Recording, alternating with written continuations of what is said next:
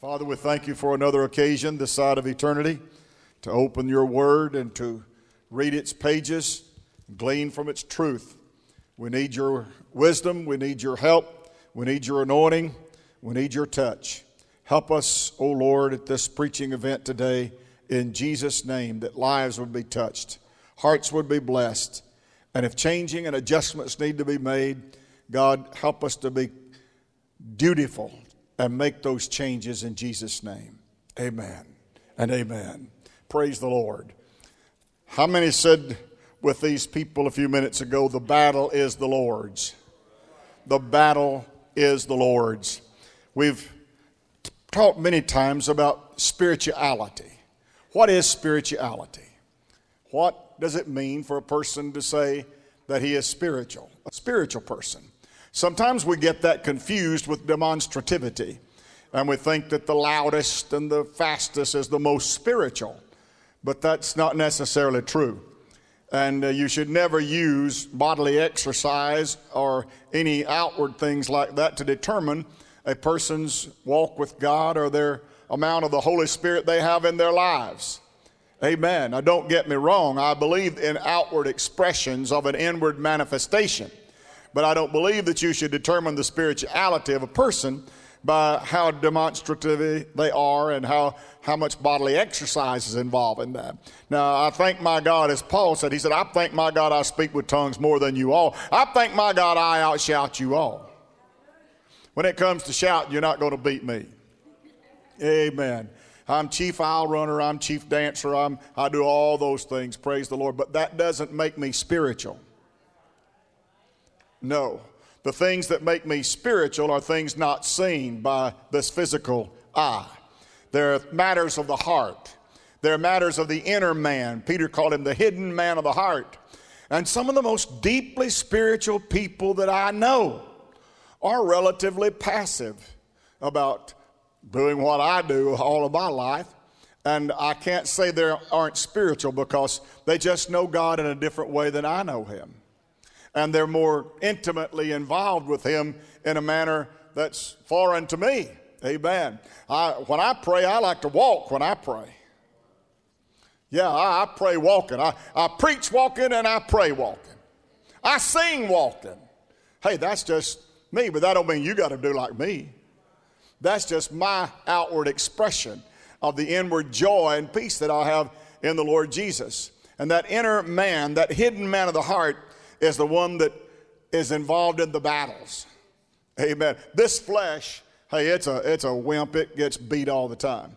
The Bible said any effort of the flesh is futile. All of my righteousness is as filthy rags, the Bible said. Every attempt at earning salvation is futile and nil for me.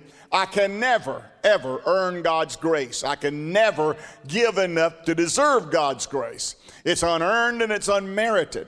Yet there is a battle that is fought between the flesh and the spirit. The Bible said, for the spirit warreth against the flesh, and the flesh lusteth or warreth against the spirit. And the twain are contrary the one to the other, so that you cannot do the things that you would. In other words, it's not really about you, it's what's going on inside you. And many of you, as I've said oftentimes, want to change what's going on around you. But you can never change what's going on around you until you change what's going on inside you. Amen. And if Christ be in you, touch your neighbor and say, in you. If Christ be in you, then that is the hope of glory. That is the joy that's unspeakable. That's the peace that passes all understanding. But we know that God tells us in his word that that is a battle that we have to fight. In fact, in the book of 1 Timothy chapter 6, he is told, fight the good fight of faith. Fight the good fight of faith. When you got saved, when you were born again and became a new creature in Christ Jesus, and old things were passed away and all things became new, you became a soldier. Became a soldier in the Lord's army. That's exactly right. And the Bible said, no soldier, Paul said this, that warreth entangleth himself with the affairs of this life, that he may please him who has called him to be a soldier. Every one of us in this room are soldiers. We're involved in a conflict. The conflict is between God and Satan. The conflict is between right and wrong. The conflict is between light and darkness. All of those nuances, those notions are indicative that when you get saved, it comes with the territory. There is an adversary that must be fought. There's a battle, the world, the flesh, and the devil. Those three enemies and adversaries of us all would drain us spiritually and render us powerless if it were possible. But thanks be to God who gives us the victory. Somebody shout victory. Victory. Thanks be to God who gives us the victory through our Lord Jesus Christ. Amen. Hey, every one of us in this room then are battling with something. Every one of us are battling with things that are attached to the world, the flesh, or the devil. All of those things. He is at work. He is at work. He spends all of his time making devices. The Bible said we're not ignorant concerning Satan's devices. We know that he is constantly coming up with new devices to fight against the people of God. If the devil could, he would destroy this church today. If he could, he would destroy your home and your family today. Jesus said this. You want to know who he is? Ask Jesus. Jesus said this. He's a thief, he's a liar, and he's a murderer.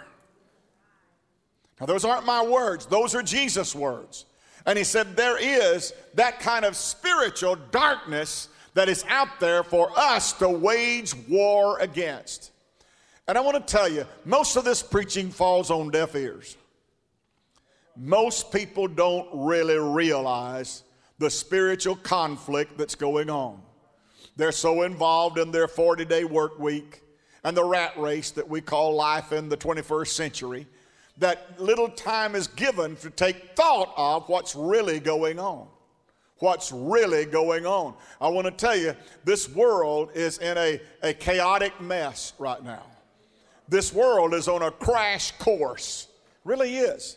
But I want to tell you, God has not lost his power and God has not lost control. God is still in charge and God is still moving all of history toward a great purposeful end. Yes, he is. Don't listen to the doomsdayers and all of this. I saw on Science Show the other night, and I was watching in the late hours, and this guy said, this earth has about 2.2 billion more years, and then it's going to be dissolved into vapor, and it will be like Saturn or Venus, and it'll become a dead planet. I said, let's see, where do I expect to be 2.2 billion years from now? Wonder where I'll be pastoring 2.2 billion years from now. Great, Lord. Now, when somebody starts talking to me about what's going to be 2.2 billion years from now, I want to say, what? You know that in 2.2, you've calculated 2.2 billion, and this place is going up in smoke. Well, I'll tell you what God has planned for this earth. In the 20th chapter of the book of Revelation, we find out that Jesus is coming back at the second coming riding on a white horse.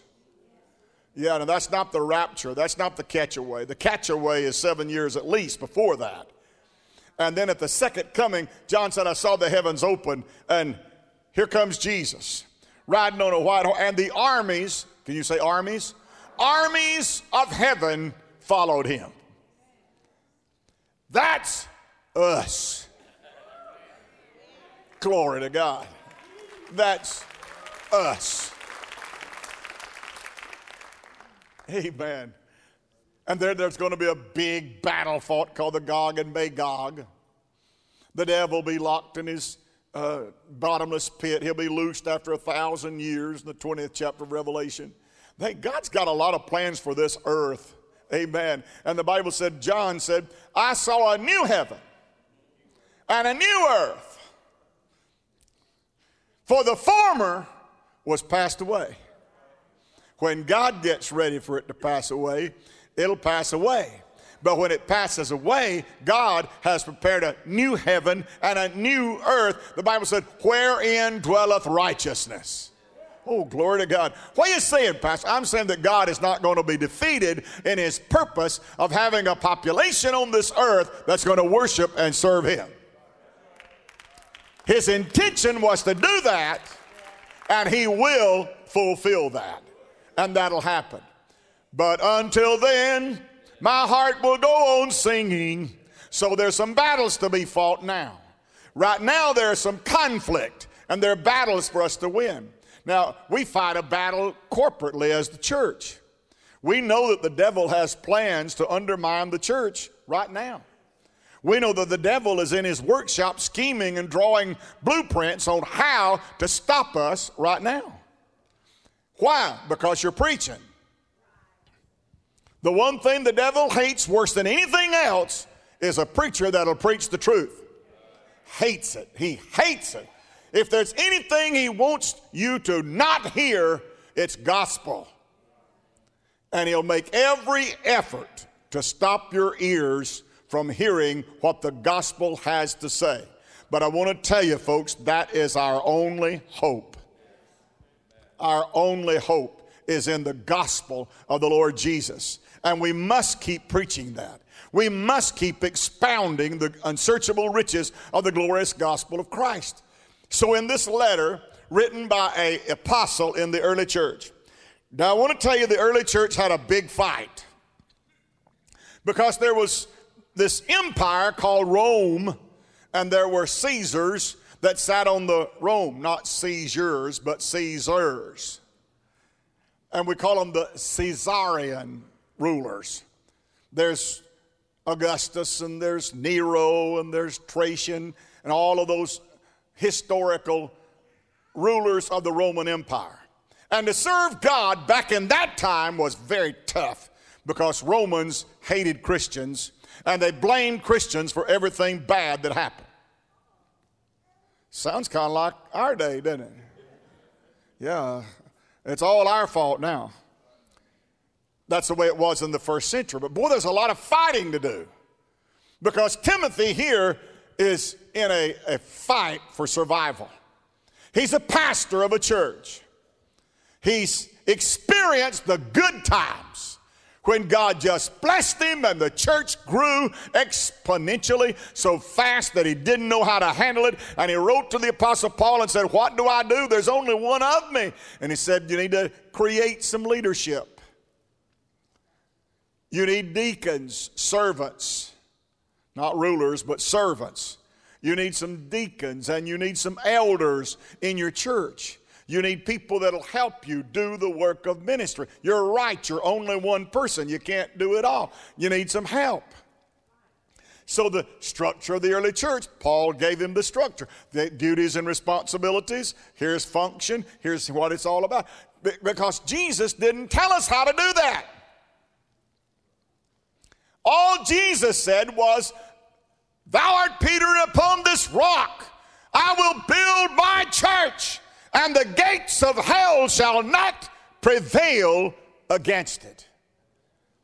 But he didn't tell us how to set it up. In fact, it's kind of like this. The senior pastor left, and the associates were supposed to run the church, and they couldn't figure out who was in charge, and they couldn't figure out how we're going to get this done. The senior pastor was Jesus. You're getting the picture. Now he's gone. But he said, I'm coming back. And he said, when I get to God, I'm going to pray for you. And the Father is going to send you the Holy Spirit as enduing you with power so that you can fulfill the Great Commission. I want you to go into all the world and preach the gospel. I want you to be diligent in pursuit of ministry.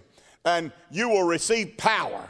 After that, the Holy Ghost has come upon you, and ye shall be witnesses unto me in Jerusalem, Judea, and Samaria, and unto the uttermost parts of the earth. But now the senior pastor's gone. And now we've got some guys that were disciples, but now they're called apostles. And now they're in Jerusalem, and now they've begun trying to figure this all out. And the first battle we've got to do is what we believe. Because suddenly we had different opinions, and we had different ideologies, and we've got all guys that'll say, well, our roots are Jewish.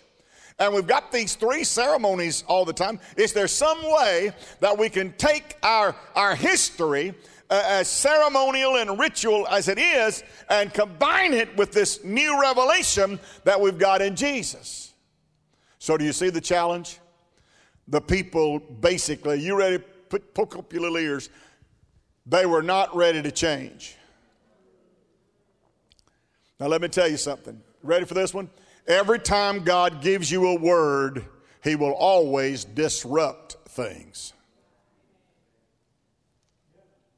When God speaks, you can expect a disruption. In other words, things are going to change. They're not ever going to be the same once God gives a word. Here in this early church, we've got these former Jewish, or not former Jew, they're Jewish, they'll always be Jewish apostles. Apostles who for 3 years went in training to do now the work of ministry. And we've got all these personalities. Did you ever wonder why God had so many personalities among these disciples? One, you've got a guy brash like Peter.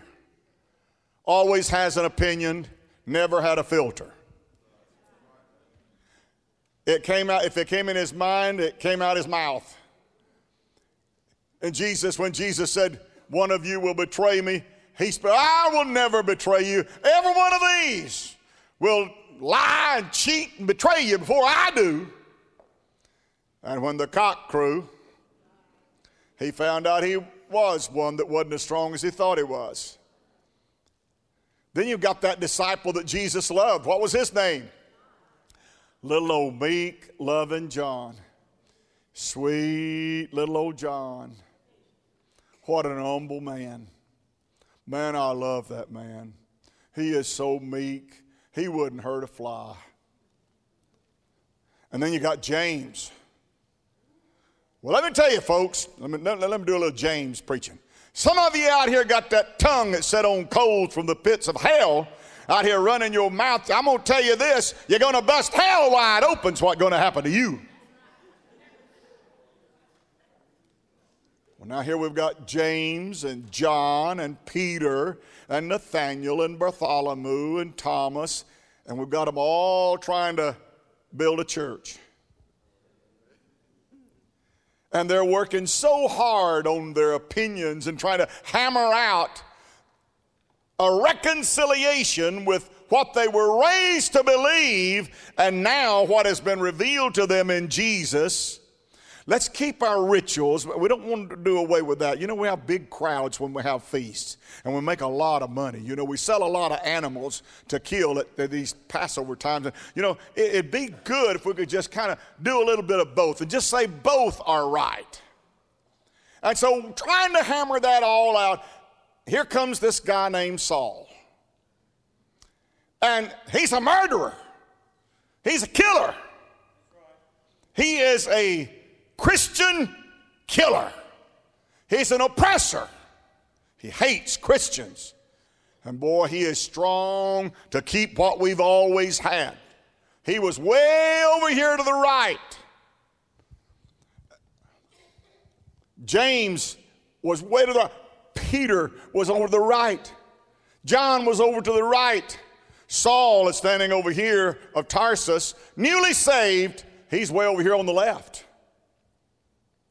He said, we don't need any of your laws from the past. We don't need any of your rituals and your ceremonies. You can have all of that. It don't matter what you did. Don't matter where you've been. It don't matter. The grace of God is sufficient to cleanse the sin out of a man's life. The grace of God is all that we need. There's forgiveness in God's grace. We're saved by grace through faith, not of works, lest any man should boast. We don't need to carry over anything. We just need Jesus and His grace. Now you can see where the battle is.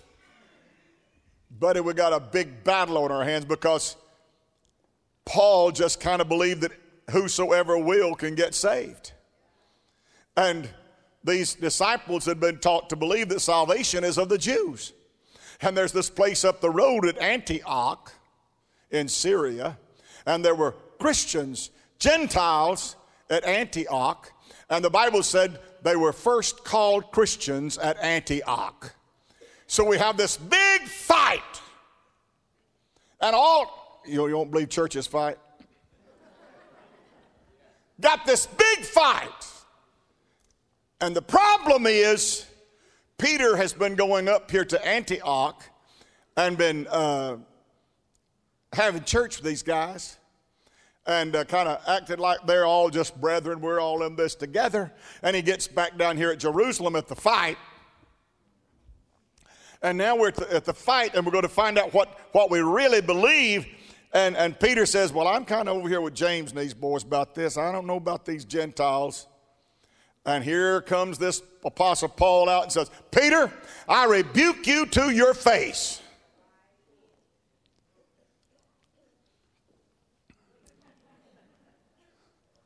You've been up here carrying on with these Antiochans,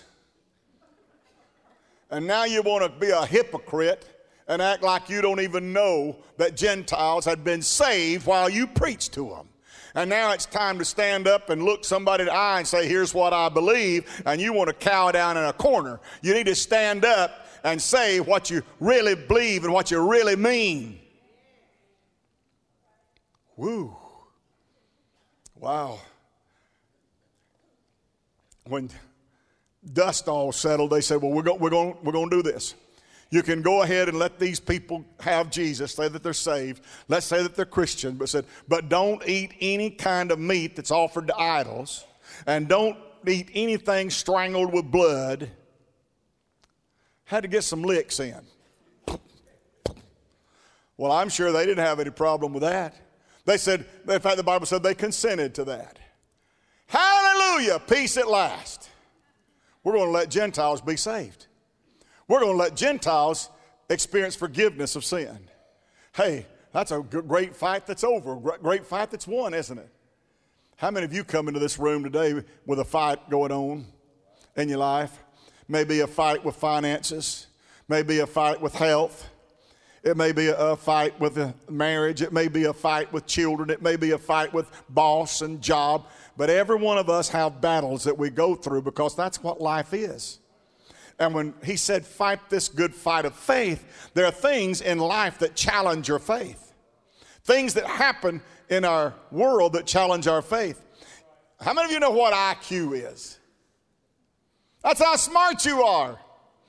It really means how much potential there is up there for you to learn. It's called the intelligence quotient. You see, the intelligence quotient tells you how much space you've got to grow, your intellectual capacity. But it's possible for you to be intellectually smart and emotionally a mess. I wish getting smart would solve stuff. I wish there was some degree offered at college in a curriculum that you could get a degree and get a major in that category, and suddenly you'd arrived. And you had everything under control. I wish I knew somebody that had everything under control. I wish I did. I mean, since coming here today. I was last night with Martha in the late. I was with a young man at 43 years of age. This week his liver quit, his kidney shut down, lying up there in a coma. I was up there last night with that family in the hospital, and they'd given him up to die. Every family, his two daughters standing there weeping, they've got real trouble. Real battles going on. Real battle. Anybody in this world know what I'm talking about? Real battles. Real life battles. Real life battles. I had a discussion with a guy this week that he has been diagnosed with cerebral palsy or muscular dystrophy, some kind of dystrophic diseases. And he knows what's lying in his future. And he talked to me. He said, I'm so scared. I don't know what's going to happen to me. I know what they tell me is going to happen, but who's going to take care of my wife and my kids? Who's going to carry on? He's fighting a real battle today. Now, how do you tell somebody that Jesus is right for whatever's wrong, and Jesus will help you, and Jesus will touch you? And he says, well, look at me. What can Jesus do for me?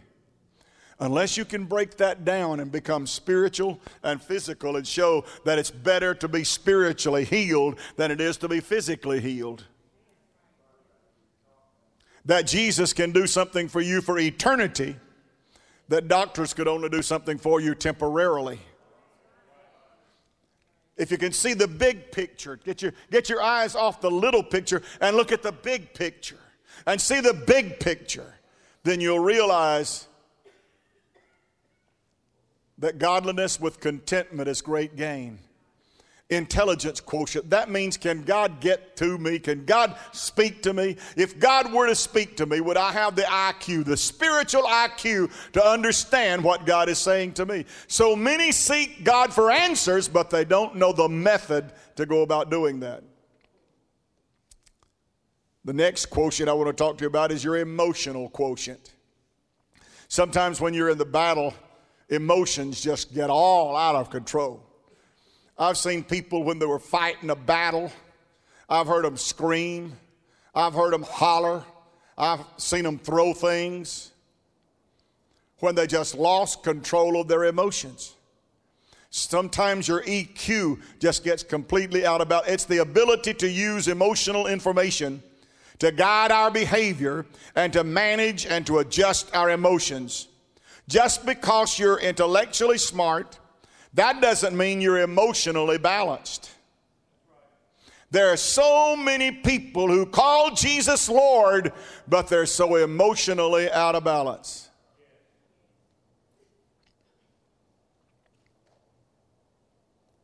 Are you kidding me, Pastor? Someone will ask sometimes when a Christian goes through a difficult thing, they'll say, how do you do that? Boy, if that was me, I would be climbing the walls. I'd be scratching and clawing. If you don't have your emotions under control, if your emotions are raging out of control, then you need to spiritually get control of that. You just can't fight the battle when your emotions are all over the place. The last one is the AQ. That's the ability. How can you adapt to change? How well you adapt to change determines how far you're going to be able to go. Your AQ is more about how far God can use you. It's a gift from God that you can be adaptable, that whatever comes your way, you can adapt to it. How can I adapt to the negative things that are going on in my life? Well, let me tell you how you do that. You put Jesus first. The problem is you have elevated that situation till it has become more important to you. You think more about it. You talk more about it. You address it more. You meditate on it until it becomes more of a primary concern than Jesus is. And somehow you've got to reduce the amount of time and effort and energy you spend with that problem, that battle, and you've got to elevate the time that you spend with Jesus. Y'all not listening to me. All right, everybody, put your phone up now. Give me about 10 more minutes, and I promise I'll get you out of here. You've got to elevate Jesus, and you've got to de-elevate the battle that you're fighting. If you spend all of your time on that problem, then Jesus has little time to do any work in you. Sometimes fighting that battle becomes so weary, so tired of it. Have you ever just been under a load until every day you shouldered that load And you wore that collar and you bore that burden day after day after day, and it just keeps hanging there. Days turn into weeks, weeks turn into months, months turn into years, and still you're fighting that same battle. Can you imagine what that was like with the Apostle Paul that had that thorn in the flesh? Can you imagine what it was like for him? Every day was a slugfest with the devil. The Bible said there was given to me a messenger of Satan. How would you handle a messenger of Satan? Pastor, I don't know what you're talking about. There is a spirit of Satanism that is loose in the world. He is called the prince and the power of, did you say the air? So then the prince and the power of the air. The Bible said he's walking about, he's loose, seeking whom he may devour. It's just the grace of God that has defended you and guarded you and your family from what the devil wants to do to you.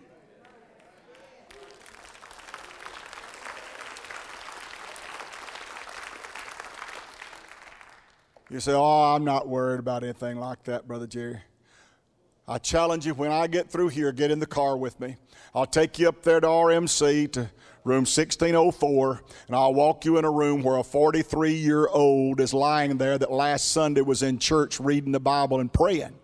But in 1 week's time, he's up there flat of his back dying, and his organs are shut down. Oh, I don't know. And wife and children are up there battling. Brother Irwin, would you pray for him? Would you just please pray for him? Anything that can happen to help. Many of you are sitting right here. You've got children that are addicted to drugs. Wearing the life out of you. You don't know what in the world you're going to do. You're fighting that battle. Fighting that battle. Every week, parents come to me, wringing their hands, Pastor, what am I going to do? Grandparents telling me their grandkids are breaking into their house, stealing things and going and pawning them so they can buy drugs. Well, I thank God I don't have that. Well, I need to tell you, the devil is a merciless force that is trying to kill us all. Your family, your business, everything you've got, the devil would love to attack that and destroy it. And we battle against it. Here's your one. It's in 1 Corinthians. The weapons of our warfare. Are you kidding me? You mean Christians are in a war? Are you telling me that there's some uniform we're supposed to wear? The weapons of our warfare are not carnal, but they're mighty. They're not weak. They're not frail. They're not faulty. They're powerful. They're mighty. They're mighty to the tearing down of strongholds. Oh, God, help people at Harvest to gather them a weapon and tear down these strongholds that have tried to govern and manipulate and destroy their lives. Mighty, mighty weapons. If you could get close to a warrior, a spiritual warrior, you'd see a helmet of salvation on him. If you could get close enough, you'd see a breastplate of righteousness. If you were to get close enough to him, you'd find shoes that are shod with the preparation of the gospel of peace. You'd find in his hand a sword that is called the Word of God. And by the Spirit of God, he wields that sword and fights those spiritual battles Hey, he's not afraid to step into the fray. And others are turning around saying the cost is too great. When others are turning aside and saying, I'm not willing to pay the price. God's got somebody that'll stand in there and make up the hedge. Somebody that'll say, I refuse to be defeated. I refuse to lose.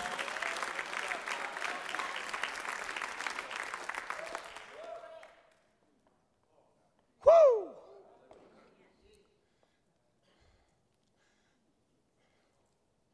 A few Sundays ago, I was absent.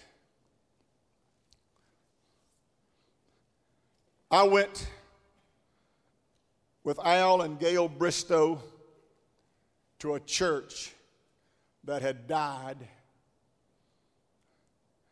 and they were going to sell the property.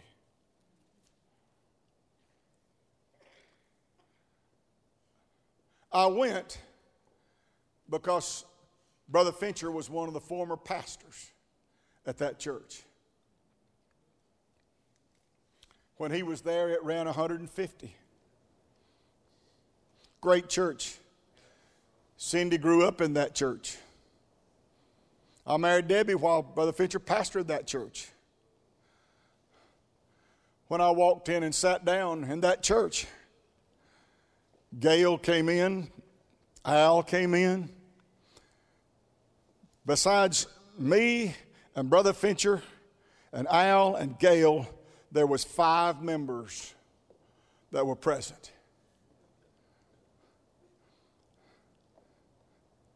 Now, as we drove away from that and headed back this direction, I said, God, there's just a step between having a strong church and having one that we have to sell because nobody goes there.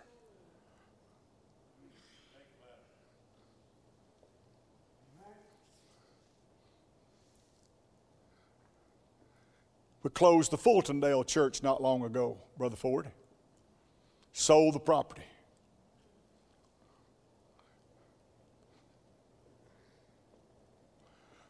Oh, that'll never happen in Anniston, Brother Jerry. We'll always.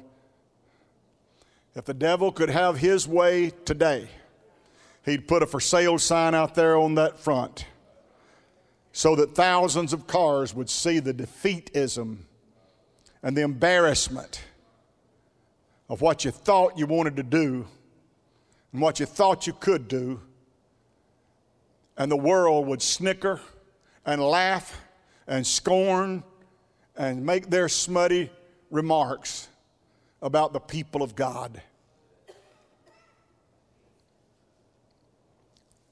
I talk to pastors in this town, you do too. And I want to tell you, every one of them are in a fight, in a struggle. Every church I know is fighting the battle. Fighting the battle. Why, Pastor, suddenly has all of this come to be?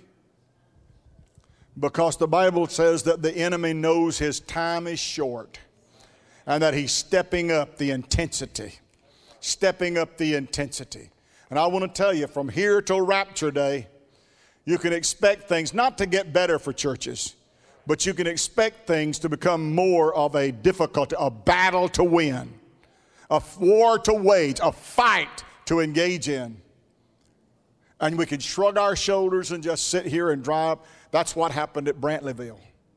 That's what happened at Fultondale. As people became so casual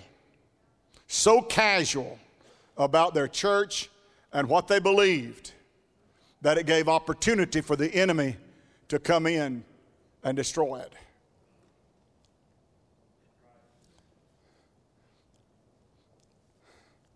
Weary with that battle. You see, when you put your life into the hands of God, you're saying, God, I'm going to give this to you. I gave this to God a long time ago. I couldn't carry it. It's His. It's not mine. It's His. You know, so many times people fight for vengeance. Do you know that? They're so angry at somebody that did them wrong that they never stop fighting. I hope today you can stop fighting. Why, Pastor? Because the Bible said, vengeance is mine, saith the Lord. If you'll let God take care of that part, He doesn't need your help. He does not need your help. God said, I will repay, God said. You don't have to worry about inflicting pain on somebody that's hurt you. Don't worry about it. God will do that. God will take care of that. When you put things into the hands of God, you need to understand God has never fought a battle He didn't win.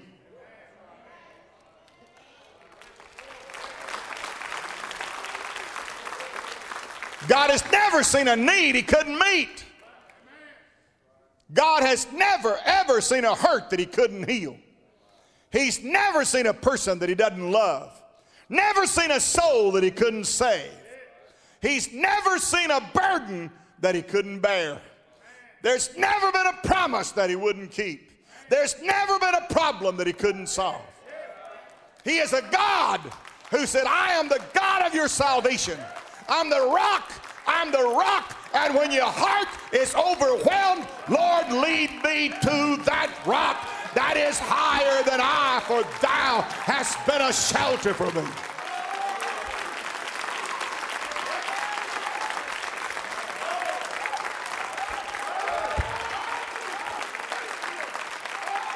Hallelujah. Hallelujah. If the Lord build not the house, they labor in vain that build it. Brother, if you're not going to build it by God's grace and God's help, then you're laboring in vain. If you're building you something you can boastfully throw out your chest about, then you might not expect God to do anything about that. But if you built it to win souls, if you built it to get people into a relationship with God, if you built it so people could grow in grace, if you built it so people could hear the unheralded word of God, if you built it for the right thing, then God said, I'll build it too. I'll join with you. I'll help you build it.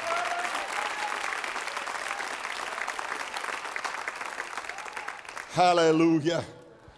Come on, Vincent, and help me. Victor. Call him Vincent. Victor. You see, when Paul got saved, brother, things really got stirred up. He stirred up a stink because he started doing things in an unusual way. You see, sometimes we want to throw rocks at somebody that does things a different way. I'm going to let that soak just a little bit. Sometimes we're so intolerant of someone who sees a different way that something could be done. Sometimes we want to call them names and we want to make snide remarks because they don't want to do the way we have always done.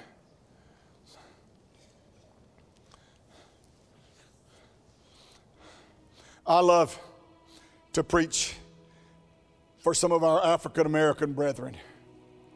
I was preaching the camp meeting in Michigan, and one night after service there was 4 or 5 wonderful African American gentlemen that approached me and said, we're from the Zion AME Church, and they said, we have a camp meeting over here in Flint, Michigan, and we want to invite you to come and preach our camp meeting for us.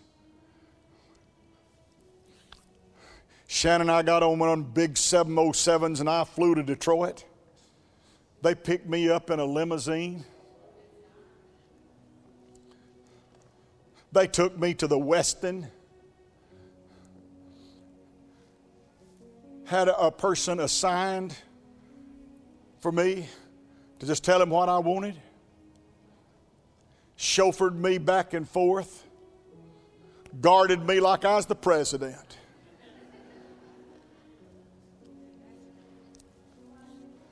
I found out they didn't do things like I always did things. And I learned that you can enjoy being in something that you've never done before. I know one thing, Charles, I shouted my shoe heels off up there. Preached and had a biggest time ever. There was a pastor there. His name is Ken Shelton. He attended that meeting. He does inner city ministry in Detroit, Michigan. Right down on, I think, Market Street. Prostitutes, drugs, walking down the street. Walk right into a storefront building there, into a church. All of them sitting on the floor. Didn't have chairs, so they just sat on the floor. They sang, and buddy, I'm telling you, boy, these folks really blessed me here with this great singing. I love it when people can sing that can sing. There's nothing worse than having to listen to somebody sing that can't sing. Boy, these folks couldn't carry a tune in a syrup bucket with a lid on it. As Barney would say, it'd hurt your flesh to listen to that singing. Off key, Lord of mercy, flattened and sharpened all over the place. But buddy, they had a glow about their face, and they'd have them antennas up in the air, and the joy of the Lord all over them, because He'd got them off the street. They'd walk out on the street and say, hey girl, come on in here. God will save you. God will change you. God will clean you up. God will give you a new life. Pastor's hooked up with some folks in here. We'd get you a job. You don't have to get out here hawking on the street. We can get you a job. Woo! You know what I did? I invited them to sing at the camp meeting.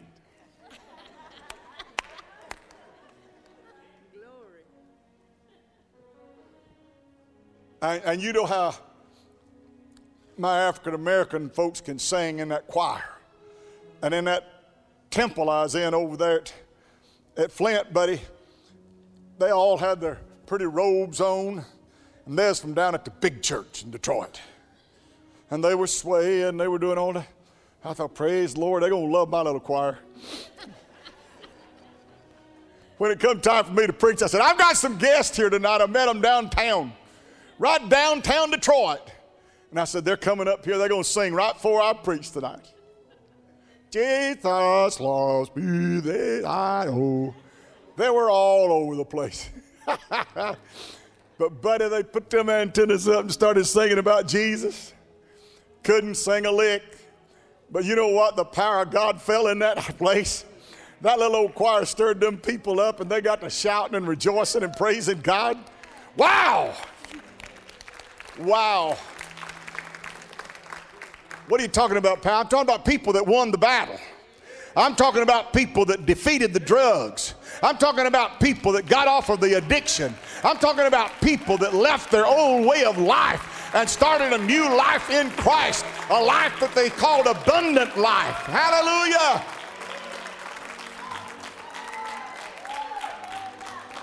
Glory to God. That's the kind of folks Paul reached. And the folks down at Jerusalem said, I don't know if we ought to go along with that or not. Paul said, how in the world can you forbid them fellowship? How in the world can you tell them that they can't be saved? Said, I'm here to tell you God died for them. Jesus died for them just like He died for you. Hallelujah. And He said, if they accept the shed blood of Jesus for remission of their sin, it shall be forgiven. And they're part of the body of Christ. They're in the church just like you.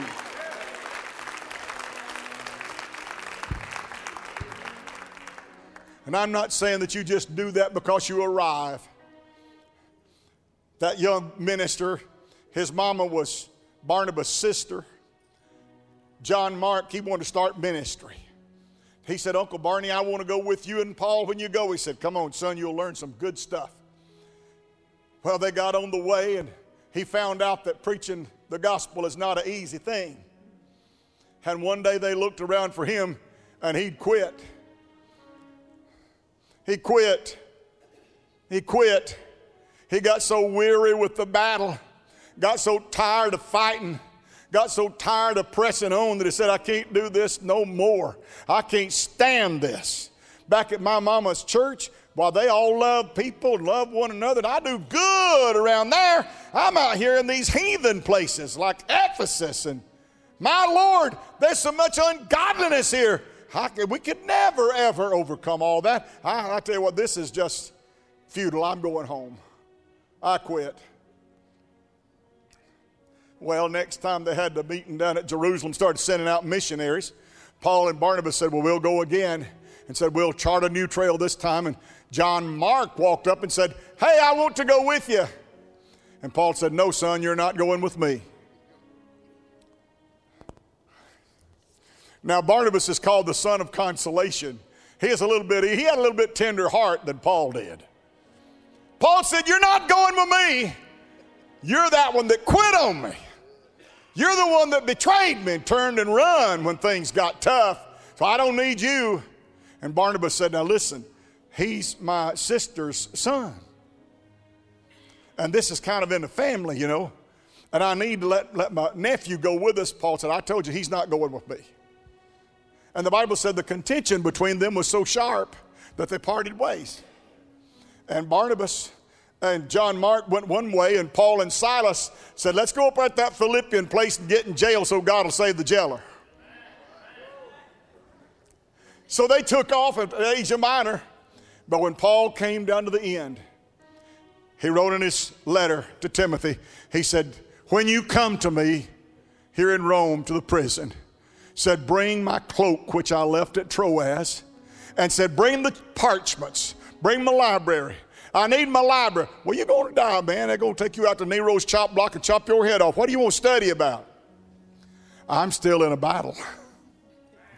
And I need my parchments. I need my books.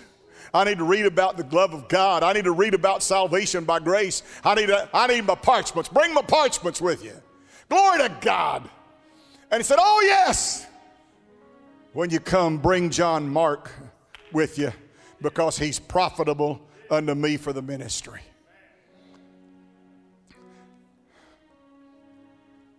Stand with me, please. There used to be an old song when I was a kid. The title of it was, Am I a Soldier of the Cross? Am I a soldier of the cross? Oh yeah, it's old as it can be. 1948 General Assembly, the man that started this church, his name is J.B. Ellis. J.B. Ellis, 100 years ago, came to this town and put up a tent over in Zen Park, preached a revival, and organized with 17 members. 17 members. He was at the General Assembly in 1948 in Birmingham, Alabama. How about that? Only one they ever had here. Brother Ellis was sitting on the stage, and he had a cane, and he was tapping that cane and singing, Am I a soldier of the cross? And suddenly the Lord gave him the invitation. Which one's that? That one that Martha's about to get. That one, if the Lord don't change things, that Alan Robertson is about to get. Which one's that, Pastor? That invitation to come home. Glory to God. And old brother J.B. Ellis, sitting on the stage at the General Assembly, died and went to heaven. What a place for our founder to go to heaven. Amen. The man that had a desire to come here and preach. You're standing here today because J.B. Ellis allowed himself to be used of God to go preach Jesus in a town he didn't know. I challenged everybody in our Wednesday night class to be an Onesiphorus. Well, I can even say that, Brother Jerry. Who was he? Paul said he often refreshed me in the ministry, and he understood my chain. Understood my chain. An encourager is what Onesiphorus was. Are you an encourager? Is there anybody in this house that would say, Brother Jerry, I'd like to be one. I'd like to be one.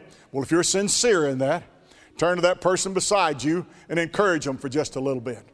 Well, how do I do that? Tell them the Lord is sufficient. His grace is sufficient. Turn to somebody and encourage them by just saying, trust in God. He never fails. Just turn to that person and say, you're a child of God. That means God cares for you. What do I do in my battle, Brother Jerry? Take your burden to the Lord and leave it there. Cast all of your care upon Him because He cares for you. Don't you take that battle out of here.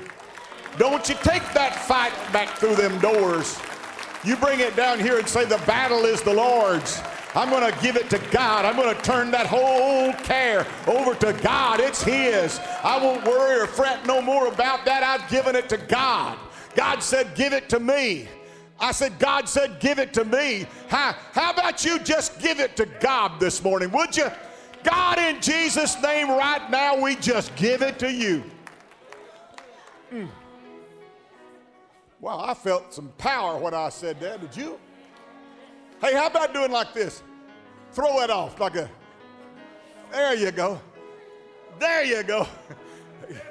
There you go. There you go. Just throw it off. Oh, burden. Oh, bad feeling. Oh, depression. Oh, pessimism. In Jesus' name, I'm going to throw it off. Throw it off. I'm going to cast my care. I'm tired of carrying it around. I'm weary. I'm tired. God, you said you wanted it. I'm just going to give it to you. Give it to God. Hallelujah. Lord Jesus, I thank you this morning for the opportunity to remind people that Jesus is right for whatever's long, that there are many afflictions for the righteous, but your word said the Lord delivers him out of them all. Your word tells us with great tribulation we would enter in the kingdom of God, but I know, Lord, that in every tribulation, you're the God of all grace, and you see us through every situation. We're more than conquerors, more than winners through Jesus Christ who loved us. Dismiss us now from this place, but not your care. In Jesus' name, everybody said amen. Amen. Amen. You ought to feel a little bit lighter now since you gave it to Him.